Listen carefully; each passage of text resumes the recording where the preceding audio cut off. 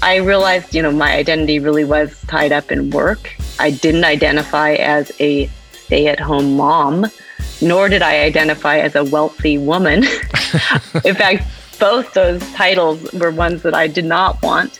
Lunching and doing my nails and, all the images that it brings up. So I had to get comfortable and I had to find out what really was going to bring me a sense of purpose.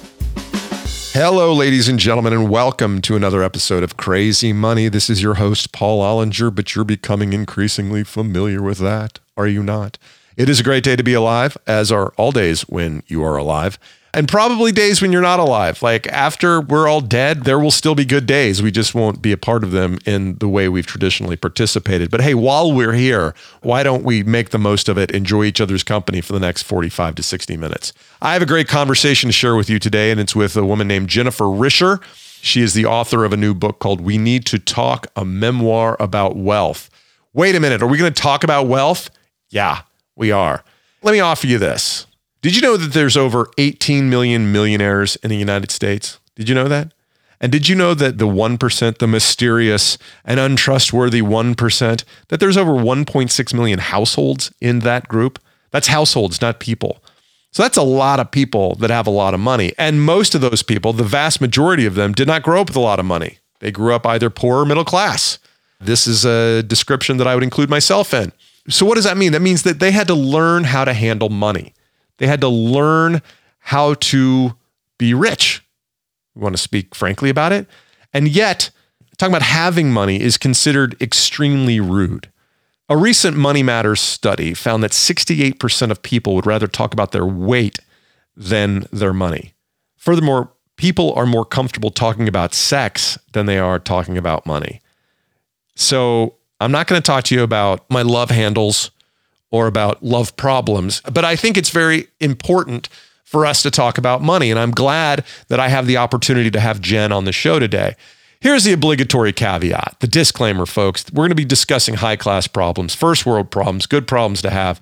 We live in a highly unequal world where most people can't fathom having even enough money, let alone more money than they need. But talking about things that happen when you make a lot of money might actually get people to start thinking, maybe being rich isn't the goal. Maybe living the life I want to lead is the goal. And maybe there's a role for money to have in that, and there is. But maybe the end goal shouldn't be, let's just make a whole bunch of money, because life, when you get a lot of money, isn't perfect. It's better. It's better than being broke. It's better than not knowing how to pay your rent. It's better than not knowing if your car's going to start every morning when you go out and you turn the key. Sorry, I'm 51 years old. We used to have keys in cars. But you know what I'm saying? So there's my caveat, all right? But let's be clear. I always dreamed about having a lot of money. And then when I did, all my problems didn't go away. They changed, but they didn't go away. I didn't know what to do with it. And in fact, having money caused me more problems than I ever anticipated. Here's one that happens.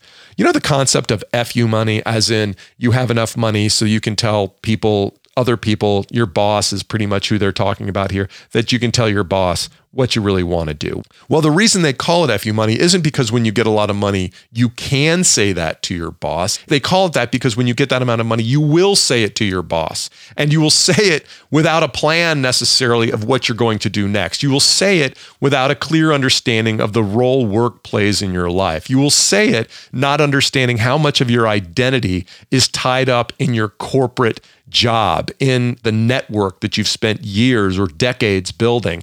You will say it because you are working for more than just a paycheck. You are working for belongingness, belonging to a network, belonging to a company or a network or a group of people who are actually really smart and whose company you enjoy, even if they're occasionally annoying and engage in office politics. You're doing it because work provides you with self-esteem and satisfaction that comes from working hard at a difficult task. There's way more to life than having a lot of money. And sometimes it takes actually making that money to figure that out. And that is unfortunate. And what Jen is doing here in sharing her story, I believe, is a noble act. She is trying to share insights of what the experience is really like so that people don't fetishize it for so long, so that perhaps as a society, we feel like there's more to life than just trying to make a whole bunch of dough. Of course, there's going to be people out there that are looking with side eye at what Jen has to say. The New York Post posted a snarky title for the review of her book because it's easier to just poke fun at it and get people to jump on board with their derision than it is to actually sit down and say, hey, this is a confusing issue. It's going to take thoughtful people having discussions and using their patience and their listening skills to really understand what's going on here. So I'm going to stop talking and I'm going to tell you more about Jennifer Risher. As early Microsoft employees, Jennifer and her then future husband, now husband, David Risher, made millions of dollars from their employee stock options in the quickly growing company. Remember when Microsoft was the startup darling? When David joined Amazon as an early leader, those millions became tens of millions, and Jen found herself nervously navigating the world of affluence. In her new book, We Need to Talk, a memoir about wealth, Jen explores the mind-bending experience of earning way more than she needed or ever imagined. While acknowledging her very good fortune, she nevertheless found herself dealing with guilt, awkward social situations, imposter syndrome, and the loss of identity that comes when you stop working. Jen Risher was born in Seattle, Washington, grew up in Oregon, and graduated from Connecticut College. She joined Microsoft in 1991, where she worked as a recruiter and then as a product manager. She and her husband, David, have 2 daughters and live in San Francisco. David is CEO of World Reader, a nonprofit he co-founded with a mission to create a world in which everyone is a reader. This, my friends, is my conversation with Jennifer Risher. Jennifer Risher, welcome to Crazy Money. Thank you, Paul. It's great to be here. Jen, I did your introduction separately, so we know the name of your book, We Need to Talk, a memoir about wealth. And since the title includes the spoiler that you're already affluent, can you please tell me how you came to your wealth and why you wrote the book? I can. So I've been really lucky. When I was 25, in 1991, I took a job at Microsoft and I met my husband. And I also got stock that ended up being worth hundreds of thousands of dollars. That's not wealthy. Come on. Well, wait a second, because there's more. There's more. This is going to be a short interview. When my husband joined a small unknown startup that was selling books on the internet. It'll never work. Amazon.com. Yeah. Oh, that will work. That will work. It did work. And I mean, we were in our early 30s when the company went public, and that was a lot of money. It was so much money that I was shocked and also surprised by what wealth brought. I mean, I didn't find myself in a big private club hanging out and sharing financial secrets. I kind of found myself in a strange silent space where no one was really talking about money at all, even though there were lots of challenges. I mean, no one was discussing their upset at a sibling's resentment or their worry about raising spoiled, entitled children or their own ambivalence. Now, there were no dialogues about should we give to family members or how do we approach philanthropy, even though most people with wealth are new to the experience. 8 out of 10 people with wealth grew up middle class or poor. How are you defining wealth? Well, I think anyone who has a lot more money than they had growing up, I could let you know that there's 11.8 million millionaire households in the US. And I think that's wealth. It depends on who you are and how you think about it. But for me, I had wealth. And it's hard to imagine wealth as a challenge that needs to be overcome. And I can say that money makes life easier. So there's no tears that need to be shed over my situation. But I'm very lucky. But wealth is isolating. Normally, if I have a question or a problem, I turn to friends.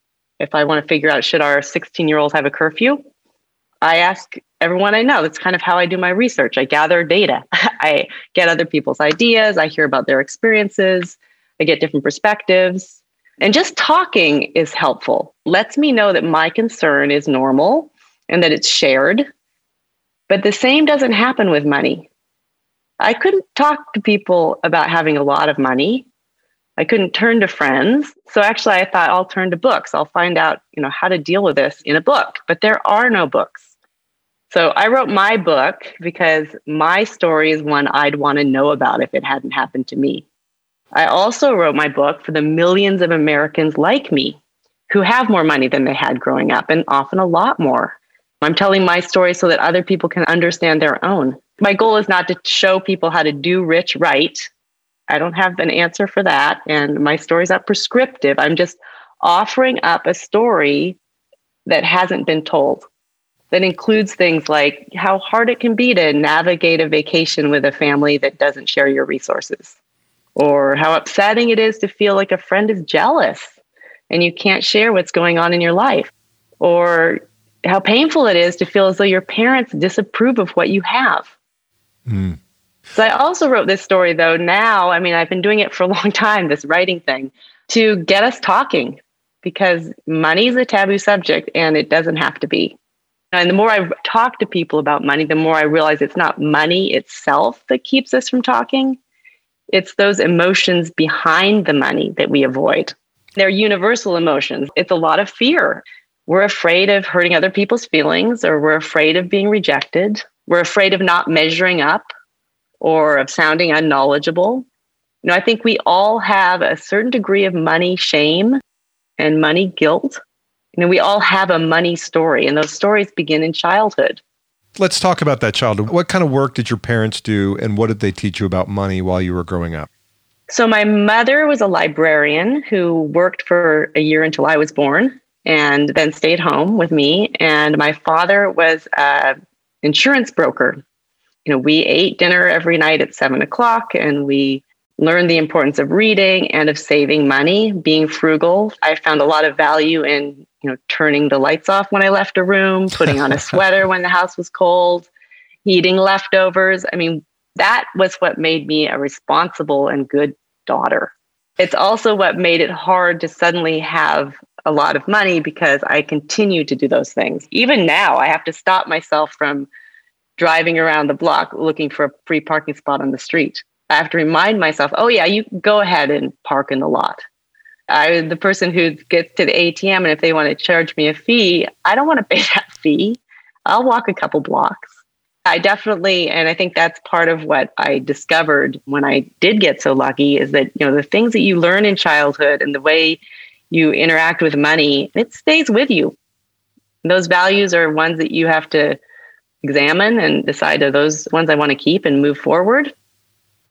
You said your mom wasn't comfortable with wealth or the wealthy. What did that mean? Sort of gendered here. My dad was the guy who handled the money and the finances, and my mom, you weren't supposed to, as a lady, be involved in money. And so when I asked my mom early on, how much does dad make? She thought that was none of my business. I was never to ask that again. If we went out for dinner, I wasn't supposed to look at the check when it arrived. It's impolite. Yeah, she definitely felt like money is this kind of strange place. And then there were those people who have a lot of it. They were sort of the obnoxious or the superior, or we weren't like them. And so it was definitely an other. How were the wealthy defined when you were a kid? Who was wealthy in your mother's perspective? So my mother grew up in Michigan, Flint, Michigan, and she actually grew up, I would say upper middle class. Her father was a lawyer and her mother didn't work. She was on the hospital board. They were very aware of etiquette and keeping up appearances. And they had a very small cottage at the edge of Weequatonson in Michigan. Nice. It was nice and it was beautiful there, but it was uncomfortable for my mom. And I remember going there as a kid, and there are a lot of very large, beautiful homes in this community. And they, in those big homes, were not us in our small cottage. And so there was definitely a sense of they're kind of hanging out and waiting to be served. And there's definitely sort of a holding it at a distance. And yet, if you have a cottage in northern Michigan, you're very well off. Yes. Back to your question earlier of how do I define wealth? Somebody with more than me. And that's how most people define wealth. Thus, the trick of talking about this thing, because I read a statistic not long ago that like 90% of the US population defined themselves as middle class. That means, according to people's self-evaluation, the middle class goes deep into like the 90 percentiles. Somebody in the 97th percentile will consider themselves middle class because there's somebody with a nicer lake house or tens of millions instead of millions. That's bizarre, isn't it? Isn't that weird that we do that? I think it's weird, but I think it's very human. I think we want to connect and be part of something, part of a community, part of something bigger than us. We want to, be equals, or at least we want to maybe we want to be a little bit better than our neighbor, but we basically don't want the gap to be too big. We want to connect with other people. And that is ultimately where the happiness comes from. So yeah, it doesn't surprise me that many, many people want to think of themselves as in the middle. When you were young, one of your friends asked you what you would do if you had $1 million. What did you say? That's funny because, yes, I remember talking about that and thinking, oh, $1 million is like a fantasy land, right? What did I say? I would have a cute boyfriend and a fancy car. A dark green Porsche, which, by the way, that's correct. Fantastic choice. Fantastic choice. Yeah. And I did think that all that money would change everything, that my life would be perfect. And I think we often set ourselves up this way, especially when it comes to money. If only, then my life would be perfect. If only I could get that big promotion. I mean, we do it in other ways too. If only I lost 20 pounds or if only I met the right person. But a friend of mine said, I used to lie in bed awake at night kind of thinking, if only I could make $100,000. Yeah. Yeah. And then she's laughing because she's making more than that. And she's still lying in bed at night, unable to sleep. I think about that now. If I could make $100,000 doing this podcast, then I'd be happy. Then you'd be happy. That's exactly right. Yeah. Well, and I had that if only happened to me, and I'm still me. I still have insecurities. My feelings get hurt. I make mistakes. I mean, this is not fair. I want to get to the questions about the games we play about what will happen when we make money. But first, I want to level set. What was your husband's background like? And as a way of illustrating it, will you share the anecdote about his banking internship and what his boss asked him to do? Sure. So my husband, he grew up with a single mom. His mom got divorced when he was 7. He had a younger brother. When he recounts his childhood, he thinks of a very happy childhood, but he does remember overhearing his mom on the phone with the neighborhood day camp, begging them to take her boys for free so that she could go to work. So when he was growing up, they never went out for dinner. First time he ever went out for dinner was his grandmother took him out when he graduated from high school. Wow. So when he was in college and working at a bank, that he was doing well, and his boss told him, go out, have a dinner on me. So it's on me. So he was baffled about what to do. And he went out with a friend. He went to a Mexican restaurant. And when he brought the receipt to his boss was like, try again. He had not spent enough money. So he didn't. That sounds awesome. He didn't know how to spend money, and neither did I. So it kind of made a good pair. So when you and your husband became millionaires, and this is back to what we were talking about just a second ago, how did it change your life? In some ways, it really didn't. And in other ways, I spent a lot of time trying to hide it. When this happened, we had our first child. And so I was a new mom. And that's mostly what I was. I was thrilled, amazed, like this curtain had opened. I was in this new world of motherhood, and I joined a mother's group, and we shared so much in common. We all wanted to talk about sleep for hours and crying babies and how to pacify them and all the wonders that came with being moms. And it was so connecting to share that with a group of women. At the same time, this other world had opened. Suddenly I knew I had so much money in my future, and that world was a silent one. I couldn't talk about it. How did the stress manifest for you in that environment? I found myself staying quiet. I mean, we would be talking about strollers or high chairs, and people would be comparing notes on what cost what or what's expensive. And I just couldn't chip in, or I didn't feel like I could be part of the conversation. Or if people were complaining about how stressful it was to be a new mom with a baby, and I felt like I couldn't complain. What did I have to complain about? David was working long hours and I was alone a lot of evenings, but I couldn't complain about that. And, looking back at myself now, I would tell myself, you need to talk about this. You need to share with your friends. At the time, I didn't. At the time, I kind of had always heard, the wealthy worry about other people liking them for their money. But I wasn't worried about being liked for what we had. I was worried about being hated for it. Why? I didn't want anyone to know. Why did you worry about being hated for it? Well, probably because of the way I grew up, sort of feeling like, they are bad or, going to be obnoxious. I worried I was going to get really obnoxious too. Luckily, I don't think that's happened. You can ask around, but in the end, it didn't change me as much as I might have imagined. It didn't even change me as much as I might have hoped. I'm still me. I think money ends up revealing more about who you are than changing you. How did you get comfortable with your affluence? I spent 14 years writing a book about it. I think that was a big part of my therapy process, is really kind of delving into the book. And then I think living and experiencing and realizing that trying to keep this hidden was not helping me, and it was not helping anyone around me. I had to step into my new identity and get comfortable with it. And it's just a matter of practice and realization that, I'm not going to get rejected all the time. And it's a benefit. And I want to realize that benefit and the luck that I have and the freedom I have. And so I feel very fortunate that I've been able to seize the great advantage that money can offer. But you were very uncomfortable accepting the luxuries that came along with that lifestyle at first. You really seemed conflicted about the luxury travel, the hotels, business class, your housing situation. How did you come to either accept it or rationalize it? I had to embrace it. I had to get comfortable with who I had become and make sure that I was still living my values. And I think it took time and just experiencing. I actually experimented with things. Like at one point I was like, okay, here this fantasy's come true. Why are we still, living in a house that doesn't stand out from any other, or driving cars that are nothing? Why doesn't it match the fantasy that you see on TV? What if it did? What could I do? And I kind of did things that was the way I thought the wealthy lived. And some of them felt okay and some of them didn't. And that's a little bit of experimentation. Where did you draw the line on that?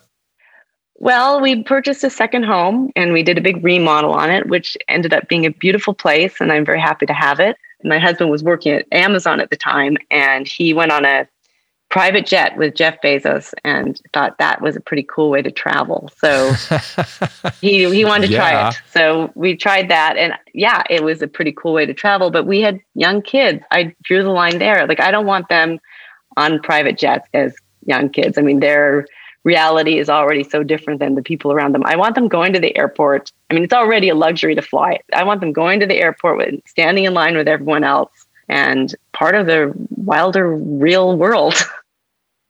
So speaking of your kids, you have two daughters about 20 years old, is that right? Yes. How did you broach the topic of wealth with your daughters?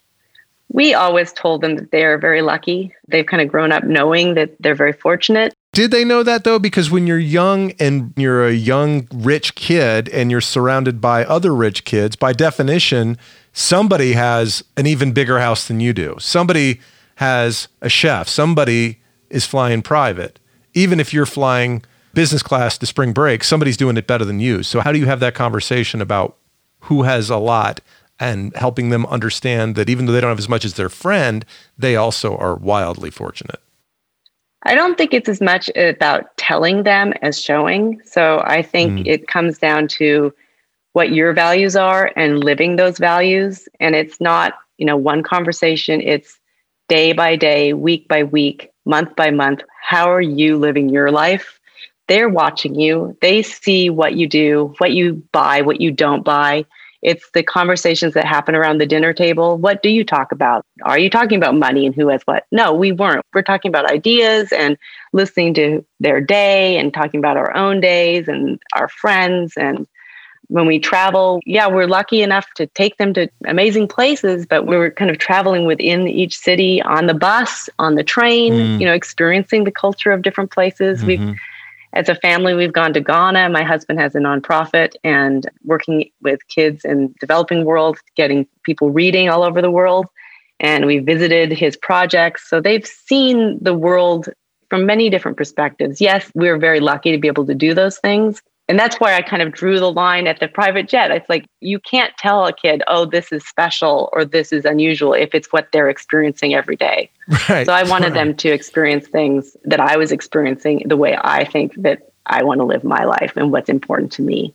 Did you worry about how other kids will react to their mom publishing a book about being rich? I think they did. Yeah. So they're older now, they're in college and out of college. And I've talked about my book forever. It's, Right. It's been many different things, and they know about Mom's book, and they've both read it. And I think having read it, they feel a lot more comfortable about having it out in the world. I think there's a certain element of discomfort or worry for all of us because no one does talk about this. And I just think it's so important for us to talk to each other and to debunk some of the stereotypes and demystify wealth and make a change in the world. I think silence just keeps the status quo in place. And it may be far reaching to think this, but I think talking can help us actually fight income inequality and wealth disparity. Silence has a lot of power. And, it doesn't get us to examine our relationship with money. It keeps us in our bubble, unaware. When there's a large and influential segment of the population that is not talking to each other and that feels isolated and estranged, they're probably not at their most empathetic or generous. And they're not necessarily holding themselves accountable or inspired to make change. So I'm really hoping that by talking about this, I hope my book becomes a catalyst for conversation, that we can make some bigger changes, as well as changes within our own families, where we are addressing issues that right now maybe we're avoiding. What kind of issues inside our families? What would be good to talk about with our families about wealth? No matter how much you have in your bank account, if you have parents, or if you have a sibling, or if you have a partner, if you have friends, these uncomfortable situations. We all have them. It could be a sister who wants to borrow money, or you're worried about your parents' financial situation, or a friend who always wants to go to an expensive restaurant that is not within your budget. Do you avoid those conversations, or do you kind of step into them? And I'm hoping to help us get uncomfortable, to step into those conversations.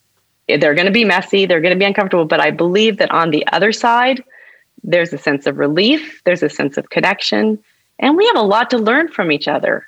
I mean, there are all kinds of things that I talk to friends about, but I don't talk to them around money sort of situations. Like, what do I do when a friend of mine asks for a loan? What do I do when my brother is resentful? What do I do, about my parents? Should I give them money? How do I come up with a philanthropic strategy? How do I find the right financial advisor? There are all these questions that come up that we're not sharing with each other and talking with each other about. And we have a lot to learn from each other about these types of things. So should you loan money to a friend? You have it. Why shouldn't you? Believe in income redistribution. You just said it. Why shouldn't you give money to a friend that needs it? We've done it. We have. And what we've found is that it gets very messy. It changes the dynamic of the relationship. Yes. Then, you're in charge of, they are not paying you and you have to ask them, and then they feel resentful and you feel resentful, and it there's no goodness there. So in fact, we have a couple of those ongoing situations, but we've told people, look, we don't want to loan you money, but we'll give it to you. So just the expectations up front before the check changes hands, being very explicit about those expectations, does that not still change the nature of the relationship, or does it just relieve you of the stress of the expectation of ever getting it back? You, the lender, that is. Yeah, I think that's the latter. I think it just is a clean break. For me, I'm like, I'm going to give this money, no strings attached. I'm giving it and it's done. Is it done though? Do they come back another time looking for more money? That's very interesting. In this specific case that I'm thinking of, actually they have. And at this point, we're saying, no, sorry. How does that make you feel to be in that position to tell somebody you love no? I think it's more loving to say no than to get embroiled in a codependent sort of situation. Can money solve the problems that they have? That's a good point. We do think that money can solve all our problems, but it really can't. There is something deeper under there that needs to be looked at. So this puts you in the position, you, Jen Risher, but also you, person with more than person Y. Having more puts you in the position of either granting every loan or gift request and thereby potentially enabling them with money that they haven't earned to continue whatever's put them in that position in the first place. Yeah, I don't want to do that. Is that one of the things that people that don't have a lot of money have never considered about what it's like to have money? I don't want to speak for people who are not in my situation, but it could very well be. I think it's easy to look at someone and Let me back up. It's a very rare case that people have asked us for money. Right. Mostly people do not. So right. I think most people realize the boundary there and take a look at themselves. And so I think it's a unique situation when that does happen. And yes, it's uncomfortable and it's case by case and it's person by person. And what we've found through experience is it's really one gift is one thing, but then if it goes beyond that, there's something else going on and that person needs to kind of figure out a different solution for themselves. It may feel like I'm trying to push you on this, and I'm really just playing devil's advocate because I believe that the purpose of your book and the execution of your book are very, very worthwhile, because I also agree with you that most people believe that the experience of making money will be very different than it ends up being. And that when you lack something in your life, as you talked about at the top, whether it's love or physical fitness or the job title or money, it's very easy to rationalize whatever feeling of incompleteness or unhappiness you have by pointing to that thing that you lack. But then when you get it and you still feel the same, and then you run into these different problems, it's better to have to tell a friend no than it is to not know where next month's rent is coming from. Clearly, that is a high-class problem. But it's one that people that don't have money don't anticipate. They would never think about that being a problem. Are there other things that you would point to that are stressors about being in your position that people would never even consider until they find themselves in that position? There are so many. I think you put that very well. I mean, money does make life easier up to a point, and then it becomes this other thing that you don't anticipate. So it is like what I said earlier, like even just thinking about traveling with another family, right, and figuring out where are you going to go, what feels comfortable, how are you, are you going to talk about up front? Should you just go camping? And then how's that going to work? And we've done it all. I mean, we've gone camping with people. We've rented the house and said, oh, we've already rented it. Come join us. We've tried to vacation, and it's not easy for people to receive gifts either. When we try and offer them, join us on this vacation, and it makes people uncomfortable. We're making our spring break plans right now. So just where do you want to go? I don't know. What do you got? How do you talk your way through that? Like, what is the way that you want to do the right thing for your friend? You don't want to make them feel shame or embarrassment. And you really want to have real personal connections and experiences with people you love who are of different means. How do you approach that topic? Carefully and not with a lot of ease, but I think it is important to approach. I have a friend that we go to tennis matches a lot together, and finally I just began buying the seats because it's like, okay, right, I'm just going to buy the tickets. And, we talked about it and it's fine. When you don't talk about something, it tends to loom large and take on a life of its own. And our silence gives money a lot of power. But once you can talk about it and you can connect as two people, it puts money in its place as a tool and a benefit. And once you have that connection and you work through that messy conversation, you can talk about money in a much easier way. So you mentioned the awkwardness that came about when you were in your mom's group, and parenthood is certainly a common human experience that we all have, but it's one that everybody experiences on their own terms. And I remember before the Facebook IPO, I was a mere well-paid salary guy, and we had 2 young kids. And I remember my wife said, can we get a night nurse? And she told me how much it cost. And I was like, that's unreasonable, blah, blah, blah. We finally did it. And the next morning I woke up and said, that's the best money I've ever spent in my life. And so it opened my eyes to the fact that childcare is one of these places in life where people will spend about as much as they can afford, because the money just feels like it's the ROI on that money is so palpable. What other areas have you found that you really feel good about the money you spend? And what categories do you feel like, that's not something I want to spend a lot of money on? Well, again, I guess it comes down to your values. I mean, if you sounds like you value your sleep. So, I certainly did. Yeah. I still do. But when you have young kids, that's a precious commodity. It is.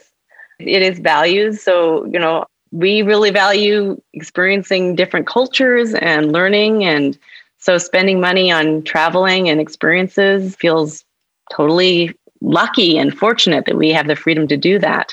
What categories do you find that you'll spend basically what it takes to consume that good? And what categories do you see maybe your peers indulging in and where you're like, that doesn't do anything for me? Yeah, I wish it was as clean as I have all these categories set out. I mean, we are very inconsistent, we as humans. So I could think of it kind of ratcheted our way up into staying at really nice places and spending thousands even on a hotel room. So that was okay. It was really beautiful, luxurious, and wonderful. But neither one of us could take anything from the minibar. I love it. That $6 for no way. That's right. And the $40 pot of coffee, no, nope, not possible. No. Yeah, right. That breakfast better be included. That's right. That's right. Is there anything you have found that money can't buy? Oh, money can't buy most things that are really worthwhile having. Good relationships, friendships, a sense of purpose, a community, a dog that loves you. I mean, really, in the end, people talk about this a lot. There's a lot of research on what brings happiness. And I can say from firsthand experience, it's not money. Yes, you have to have your basic needs met and comfort achieved. There's a certain amount. And based on Princeton University in 2010, it's $75,000. Maybe it's a little more now. But after a certain amount, money's not going to make you happier. And I can tell you that's true. Yes, we had the co-author of that study on an early episode, Sir Angus Deaton, and so that's one of those themes that keeps coming up and up. Let's talk about purpose, and purpose and work are often intertwined. I love the quote from Joseph Conrad that you have a few times in the book, and I'd never heard it before. I don't like work, no man does, but I like what is in the work, the chance to find yourself. The more I've reflected on the nature of money and happiness and the role of work in our lives, I find that to be very, very true. When you quit your job at Microsoft, you said you felt left behind and you found your situation odd and lonely. And that's probably something a lot of new professional mothers feel when they have a child and take a break or leave the workplace. But how did having money compound those feelings? Yeah, so I realized, my identity really was tied up in work. I didn't identify as a stay-at-home mom, nor did I identify as a wealthy woman. In fact, both those titles were ones that I did not want. A dilettante at home? Yes, lunching and doing my nails and all the images that it brings up. So I had to get comfortable and I had to find out what really was going to bring me a sense of purpose. And clearly being a mom was amazing and wonderful. But I did some experimenting. I volunteered for other new moms, and I actually worked in a restaurant kitchen. I'd always loved cooking, and I asked if I could help for a day. And then I ended up working in this restaurant kitchen for a couple months. And that was a great experience because I was learning. I was part of a team of people, connected to them and feeling like I had to get lunch out the door. That was wonderful. Have you ever found the continuity or the clarity in answering the question, what do you do, since you left the workplace? I haven't. I'll start with me. How about that? I haven't found it as easy to explain or haven't had quite the same conviction of telling people what I do, even though I'm more personally connected to what I do today than I ever was in the corporate world. But I still kind of feel like I'm not giving a full answer when I tell people what I do. Does that make sense? Absolutely makes sense. Took a couple decades for me to not cringe when someone asked, what do you do? And initially, when I stopped working at Microsoft, when people asked me, what do you do? I said, I used to work at Microsoft. I still feel like I have to say that. Yes, to give yourself credibility. But you know what? I think you have to own what you do. And now I tell people, well, I'm writing and I play a lot of tennis and I'm super lucky.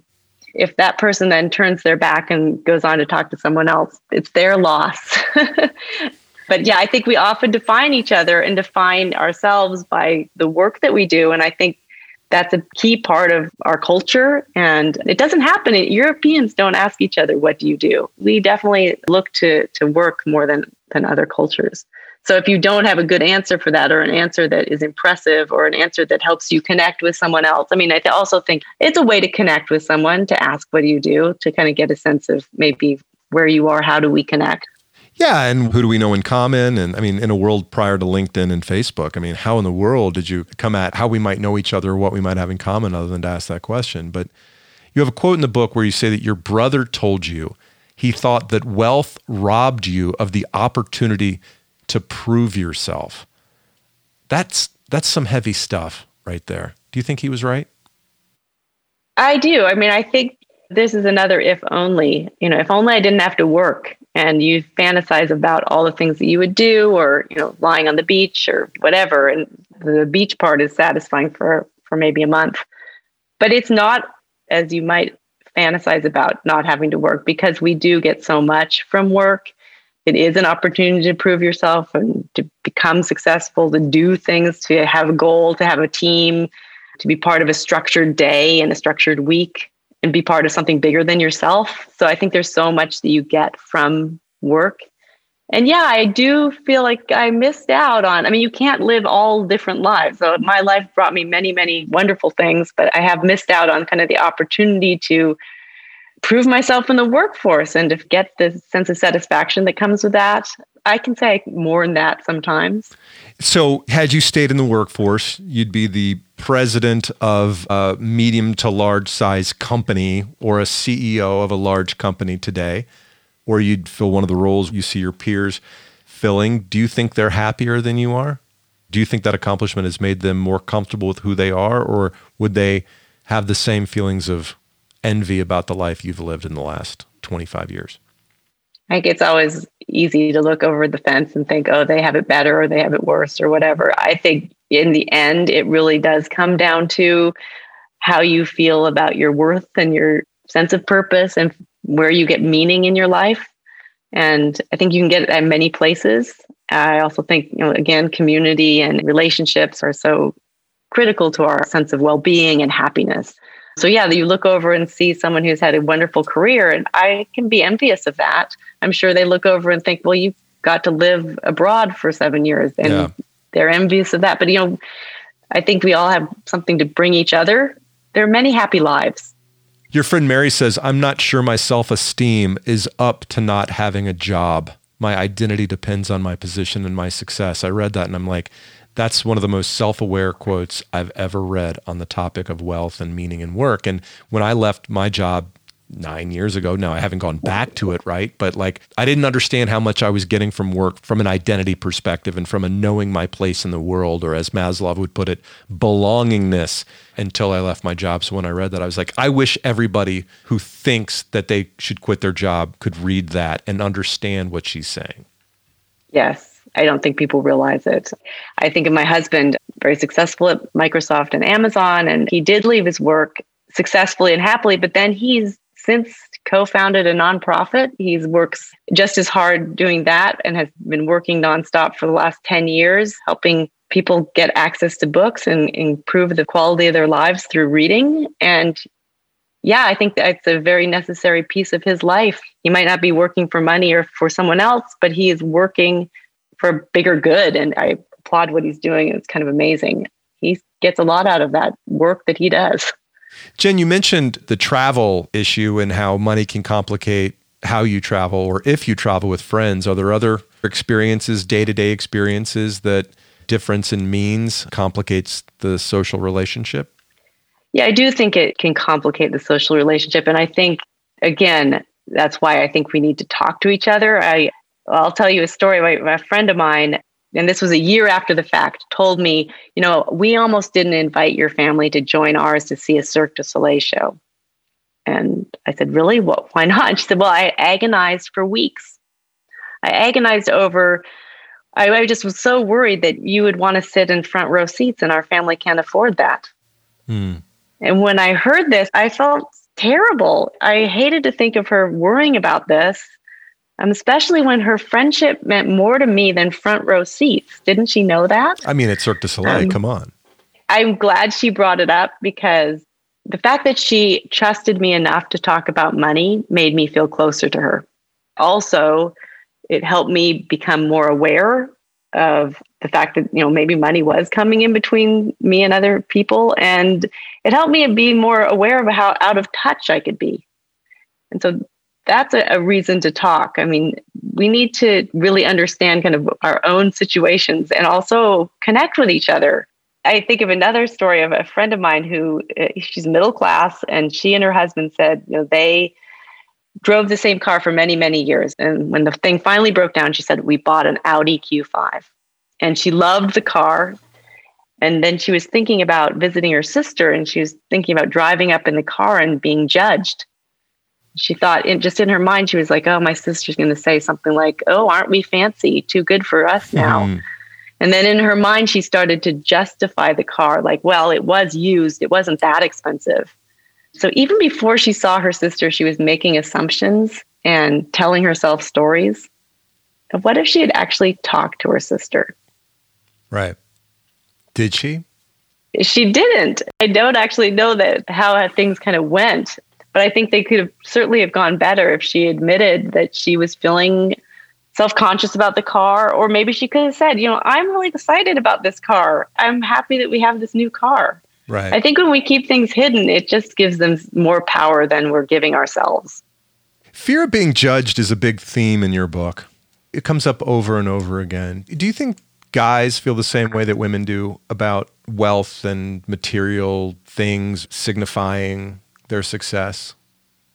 You're a guy. Why don't you tell me? I suppose I was asking you to generalize, but I don't know. I feel it is more acceptable for guys to bling out. I don't know. There's whole TV shows based on women competing in the field of materialism, and let's just say not the most profound, ethical, highest moral goods that they're discussing on those shows. So I don't know. I don't know. Do you think that men identify more with their wealth? I mean, there's certainly a gender role being played with men being the breadwinner and women kind of being the caregivers. Yeah. That runs pretty deep. When we're single, it certainly feels more profound because when you're in the matching up phase of your life, certainly there's the potential as a guy to feel judged for not having as much material success as other people. But I went to lunch with an old friend of mine not long ago who is a PhD in neuroscience and is a professor at a very, very prestigious university. Not Ivy League, but very prestigious. And I was talking to her about success and she's like, well, I don't feel very successful. And I'm like, are you out of your mind? Have you looked at your resume recently? You're a freaking brain scientist. She's like, yeah, but I don't make a lot of money. I'm like, well, first of all, you kind of do make a lot of money. I mean, if you live within your means, you're not going to live in a mansion and you're not going to drive a new Porsche every 3 years. But look at your resume. You're a complete success. And I just think that the focus on money gets people twisted around the axle of what does it mean to be successful? And is money the definition of success? Not all important efforts in our world are highly remunerative. Right. I hate to see us, put so much emphasis on money and equate it with success because, maybe you get the money and then what? Your success needs to come from within, as they say. And I think about this person, it sounds like she has a little bit of the imposter syndrome, sort of feeling like, oh, I didn't really do this. Or she didn't really do it. She didn't really make all A's since she was in fourth grade and then make it through a PhD program and then win a professorship and then et cetera, et cetera, et cetera. No, you didn't do any of that. But I get it. I mean, pretty successful. Imposter syndrome can be assuaged, when your bank account is so big, well, I must be succeeding because look at the size of that bank account, even if you don't feel it. No, I don't think it ever goes. I think there's plenty of people who have a lot of money who still feel like, well, I don't know, who knows how this happened. Right. All right, 2 more questions. Number 1, who can you talk to about money today? Besides me, you can call me anytime. We can Zoom. Thank you. I'm hoping I can talk to anyone. That's my challenge to myself. I don't think it's easy. I think it makes me very nervous still. And I have to push myself to talk and stop and say, look, wait, I want to talk about this. And I challenge us all to do that because I think if you can move through those moments of discomfort, those awkward money situations, on the other side, there's a sense of connection and a sense of relief that can be found. You say in the introduction that you'd told yourself for a long time that money didn't buy happiness, but secretly believing it just might. So here we are, many years later, a book later. What's the verdict? Does money buy happiness? How can it not? Well, I could say it really does not. It really does, again, and I feel like I'm a broken record here, but it doesn't bring happiness. The happiness comes from feeling good about yourself, having great relationships with other people, feeling a sense of purpose.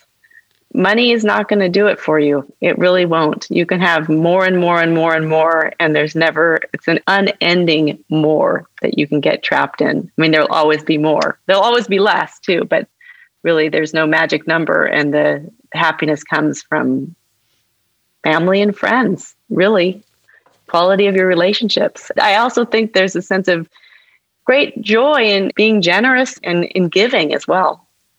Well, that can be the second volume of this interview at some point in the future, because I think philanthropy and how to do it right is a whole other episode that we could spend hours talking about, because there's a lot people don't know about giving away. You just think, well, I'll write a check and I'm done. But clearly there's a lot to learn there. And we'll just leave it there for today, though. The name of the book is We Need to Talk, a memoir about wealth. The author is my guest today, Jennifer Risher. Jennifer, where can people find out more about you and your book? Thank you. Yes, go to my website, jenniferrisher.com, and you can purchase my book. I'd recommend you purchase at an indie bookstore. We want to support our local bookstores right now and always. So check out the video I posted on my website. Again, jenniferrisher.com. The link to Jen's website is in the show notes, and it's JenniferRisher.com. Jen, great talking to you. Thank you very much for putting yourself out there with this book. I really enjoyed our conversation today.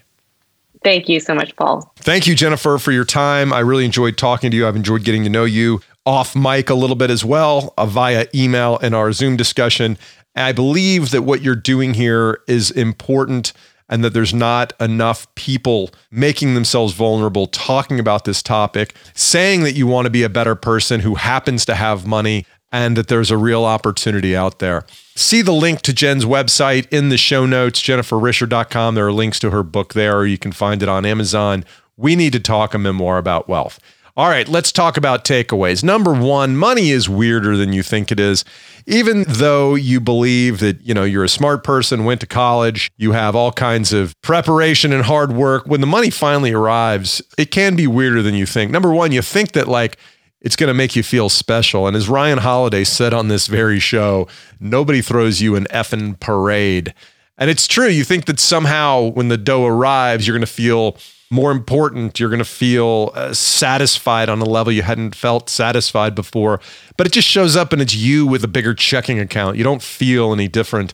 And really, depending upon how you were raised and what sort of feelings about money you've internalized, you may even feel guilt.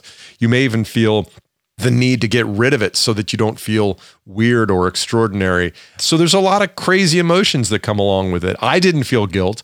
I chose not to feel guilt, but I did feel confusion, and I fell into some traps of doing what I thought rich people did. I bought a big house. I quit my job without really thinking about how those actions were going to help me live a better, more fulfilled, happier life. And I think that before you get the dough, or if you already have it, you got to do a lot of work on who you are and what you want from life.